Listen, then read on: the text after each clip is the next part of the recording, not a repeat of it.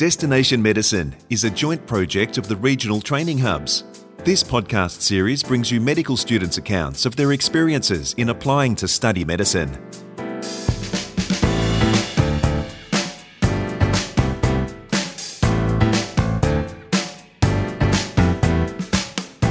Welcome to Destination Medicine. I'm Nicole Goodman. Many medical students take a convoluted path into medicine, sometimes taking years before making up their minds about a medical career. We know this from the many wonderful medical students we've spoken to for this podcast series, but not so for Harry Gaffney.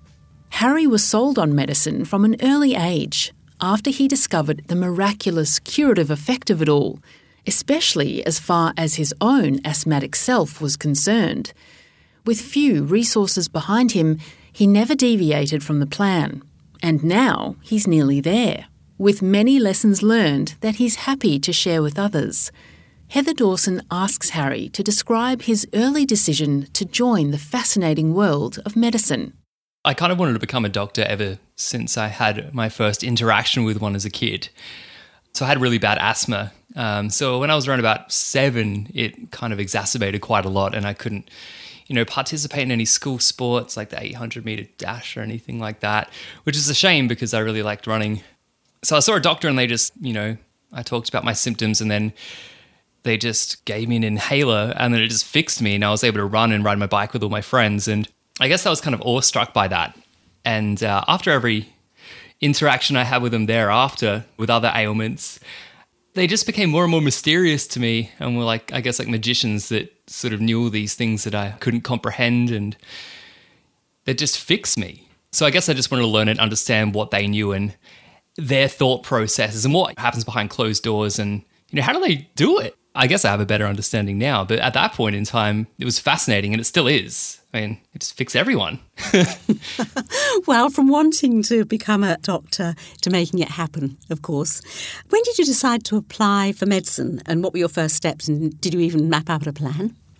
Oh, yeah, look, by nature, I'm a planner. I think ahead quite a lot.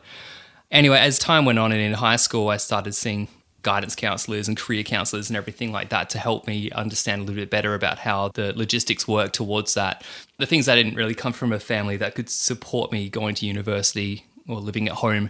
So I had to move out pretty early in life. So as a result, I guess I had to really get to planning and budgeting. So I just worked overtime and in various jobs like, in bartending and offices and sales and tech support and all this sort of stuff. Just for ages, it was 6+ years, just purely working for it.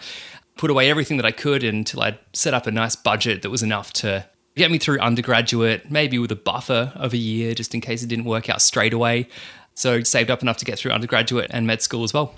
So once I'd saved up enough, I applied for an undergraduate at Flinders University. It was a Bachelor of Health Sciences. And luckily I was accepted in. And then I just worked part-time through that just as a pizza maker and doing a little bit of tech support.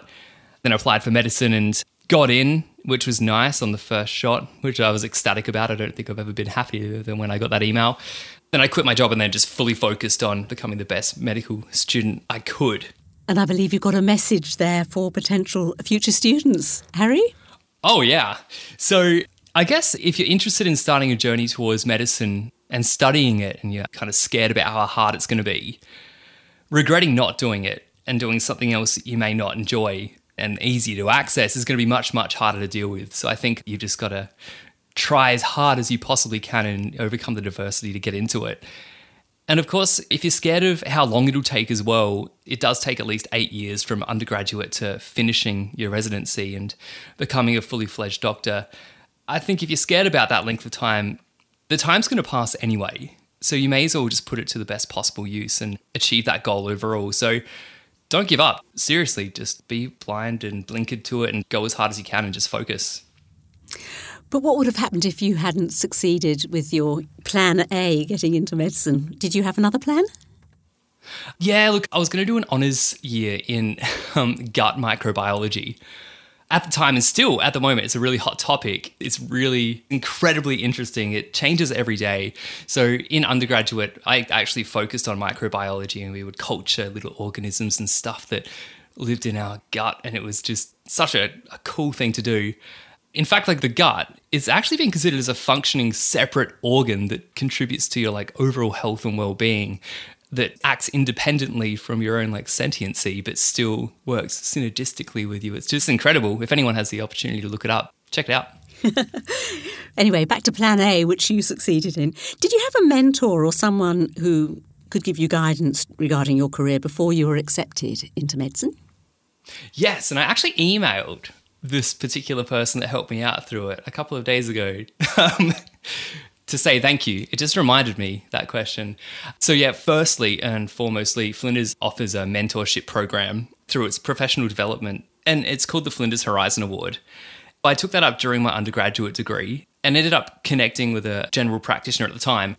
I guess they helped me better understand what studying a medical degree would be like. So we'd catch up for coffees every couple of weeks and just chat for, hours and hours just about everything. So they ran me through and set the expectations. The semesters are going to be longer. There's longer contact hours, longer study hours at home. To be prepared from getting top marks, not that that was necessarily happening, but if it was, to just celebrating just passing, in medicine, just because the bars and the standards are just that much higher. Obviously, study techniques change as well. So this mentor was helping me move away from just rote learning and moving towards applying knowledge properly. And I guess just coming to terms that studying medicine is like drinking out of a fire hydrant. You're just taking what you can, and over time you might pick up the rest, but just taking what you can and just survive through it. So what tips can you give to the people listening to you now, Harry, about the application and selection processes for postgraduate medicine? Yeah, sure. So the selections are usually based on a combination of 3 factors. And I guess you really need to work on maximising your performance in those 3 factors.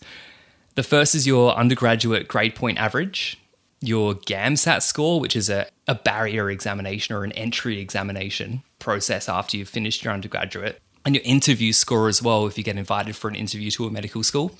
Not all of them work exactly the same. Not all medical schools work the same, but this is the general principle. So for your undergraduate GPA, you just really need to work on increasing that as much as you possibly can. So read up on the topic before going to lectures, because you can't really learn from lectures if it's the first time that you're listening to it. You really need to understand what's going on before you go to the lecture, and then use that lecture to re-solidify what you know and pick up on what the really important things are. Attend every lecture in person. You will get behind if you watch it online, 100%. You think you won't, but you will. Don't focus on note-taking or highlighting. Just write down important stuff.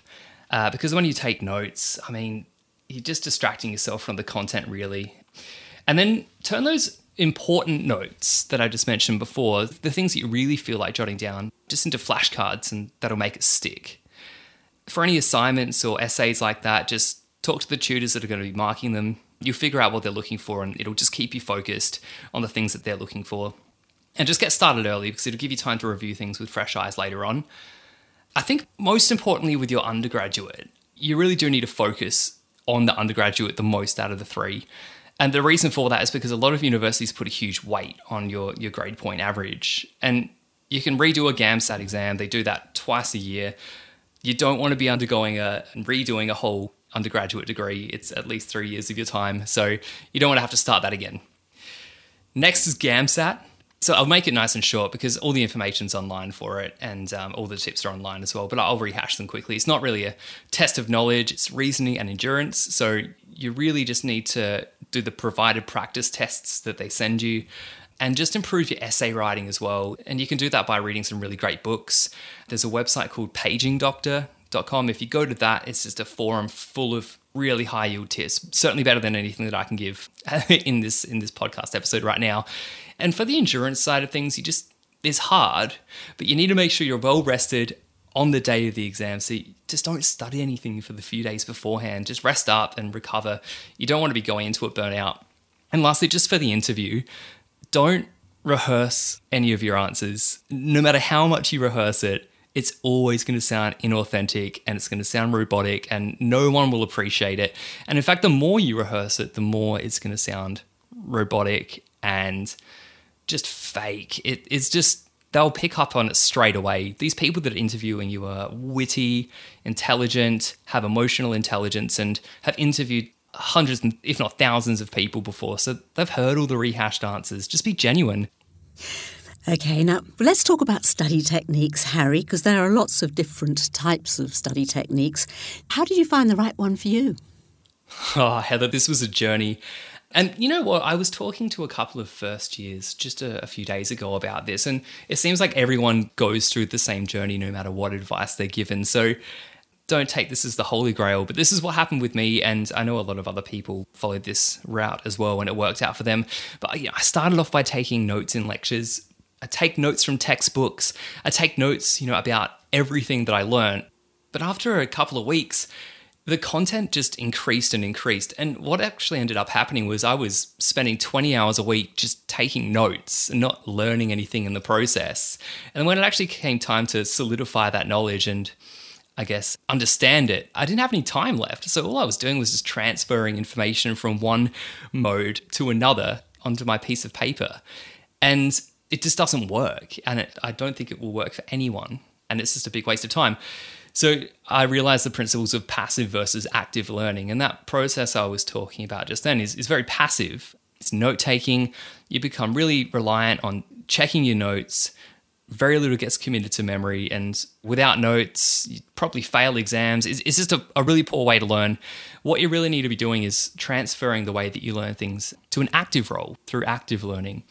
And by doing that, some really good methods is like answering questions. It makes you think about things. It makes you just consolidate everything that you've learned. So what you could actually do is you could turn your notes into questions. And this is what I did. So instead of writing things, I'd turn it into a question. So like instead of saying sleepwalking occurs during phase 3 of sleep, I'd turn it into a question like what stage of sleep does sleepwalking occur in? Or even better yet, why does sleepwalking occur in stage 3 of sleep? And that'll help you develop a more in-depth understanding of the concept, as well as if that question pops up on an exam or if a doctor asks you that question or anything like that, then you actually know how to answer it. Really good way to learn. Okay, now you grew up in Metro Adelaide, Harry, and yet you decided to pursue a career in rural medicine, or plan towards that anyway. What motivated you to do that? During my journey into medicine and throughout it, I've kind of started to I have recognised that there are huge rural health disparities when compared to, those urban populations. And there are huge doctor shortages, and doctors are so concentrated and saturated in metropolitan areas that it's much better just to be a part of the solution instead of just conforming to the status quo and going metropolitan. So as a result, part of my plan was just starting to get rural experience. I didn't really have a clear pathway to do so, so I forged my own way by applying for a few things like the John Flynn Placement Scholarship. And that pays me to spend 8 weeks over my 4-year program in those rural areas. And the more time that I spent in these rural areas, the more time I realized just how much of a need there is. And that's what's motivated me to consider it. Well, can you explain some of your experiences with the John Flynn Placement Programme, what you did? Yeah, of course. So one of my most memorable experiences was with the Royal Flying Doctors. I spent a few weeks with them a while back. And basically, I was a full-fledged member of the team. When there's so little health professionals available to the general public in those areas, you're not just someone that's standing by and watching, you're actually a part of it. So I played heaps of roles. I was involved in things called inter-hospital transfers, which is like picking up people from rural and remote hospitals and taking them to larger ones, like going to rural Indigenous communities and then picking them up and then bringing them back to metropolitan Adelaide for those medical treatments that are really necessary that aren't available in rural areas. Also did some aeromedical retrievals as well and emergency call-outs. So they're pretty much like air ambulances, and they were really common. So what would happen is we'd go and pick up patients in remote areas, like pretty much people who had been bitten by snakes or gotten into car or farming accidents, and then we'd stabilise them and take them to hospital, which is always it always was an exciting experience. There's also a clinic at the base as well, and it's basically like a fully fledged general practice clinic. So we do general checkups, do skin lesion checks, do mental health evaluations, just the sort of stuff that any general practice would do. And we'd also do really, really rural clinic visits as well. And these were incredible. So went to heaps of different places to conduct medical clinics, usually go once a month or fortnight. Places like Roxby Downs, Waikerie, Pinaroo. These are all in South Australia, by the way. And some really wonderful Aboriginal communities like Oodnadatta and Yalata. So yeah, it was just such an experience. Well, through the PRCC, the Parallel Rural Community Curriculum, you're currently studying at a rural clinical school campus at Strathalbyn in South Australia. Yeah. Has your clinical experience been different to any previous placements there? Yeah, quite different. At the moment, I'm spending a year in Strathalbyn, that's right. And it's a small place and it's really quiet and it's nice and the neighbourhood's incredible. And I've found that rural and remote clinic work is really similar to that in the city, so your metropolitan ones, but there are some pretty key differences. One of the biggest ones, and I think one of the most beneficial ones to the patient themselves, is our continuity of care as a medical student and a doctor as well. And I guess what continuity of care means is that rural doctors are typically able to have longer appointments with patients. And rural doctors are really lucky because they have the capacity to just have those longer appointments with patients. So what happens is you get to see those same patients over a longer time, and eventually those relationships, they build up, and you see different family members and friends until you become the doctor in the area, and that just keeps on building up and building up. And I was actually speaking to a doctor about this recently, but they work both in the city and rurally, and yeah, rural, they have 15-minute appointments, and in the CBD, there are 10 minutes, and that extra 5 minutes can make a real difference. And it can really compound to building relationships with the patient, so you get to know, I guess, every aspect of their life. So you can treat the whole patient and not just the ailment. Right. Well, finally, Harry, what overall advice would you give to our listeners now who are beginning their medical journey? Right. So to those who are beginning their journey, but they're not in medicine yet, as I mentioned, just focus on keeping that grade point average up in your undergraduate. That's really, really important. It would be an absolute time pit if you didn't keep that up, because you just have to repeat it again, and that's years out of your life. Do things that open your mind and your perspectives. That'll be really good just overall, just to grow as a person as well. Just keep an open mind and read some books, fiction and non-fiction, that'll really get you to think differently about things, and I guess cross that threshold where you can put yourself into other people's positions and perspectives and be empathetic, which is just such a good life skill to have overall. Paging Doctor, as I mentioned, has some great recommendations for those books. Do some volunteering as well. Once again, it's just great life skills. It also looks great on a CV, but that's not as important as the fact that it just helps you grow as a person overall. Keep up with the news. It just keeps you culturally and societally up to date. So all these things will help you as a person and grow as a person and mature and just be a better all-rounded individual, but it'll also help you with the GAMSAT and interview as a result. So you can't really lose if you do those things. To anyone currently studying medicine, hey, try and get some rural experience just to see if it's right for you. If it's not, I mean, I guess the worst that can happen is that you end up with more medical experience anyway and more medical, I guess, exposure in a different field. I mean, rural medicine's incredible for that. Try and do what I've done, apply for JFPP, the John Flynn Placement Program, and any other rural experiences in your school. I know a lot of medical schools are really trying to push that agenda and get people out rurally to experience it. And just talk to a course coordinator. Just get out there, give it a shot. That's Harry Gaffney in his third year of the 4-year postgraduate program at Flinders University and currently placed at the Rural Clinical School at Strathalbyn, South Australia. We trust you've enjoyed this episode of Destination Medicine, a joint project of the regional training hubs. The hubs are supported by funding from the Australian Government under the Rural Health Multidisciplinary Training Program.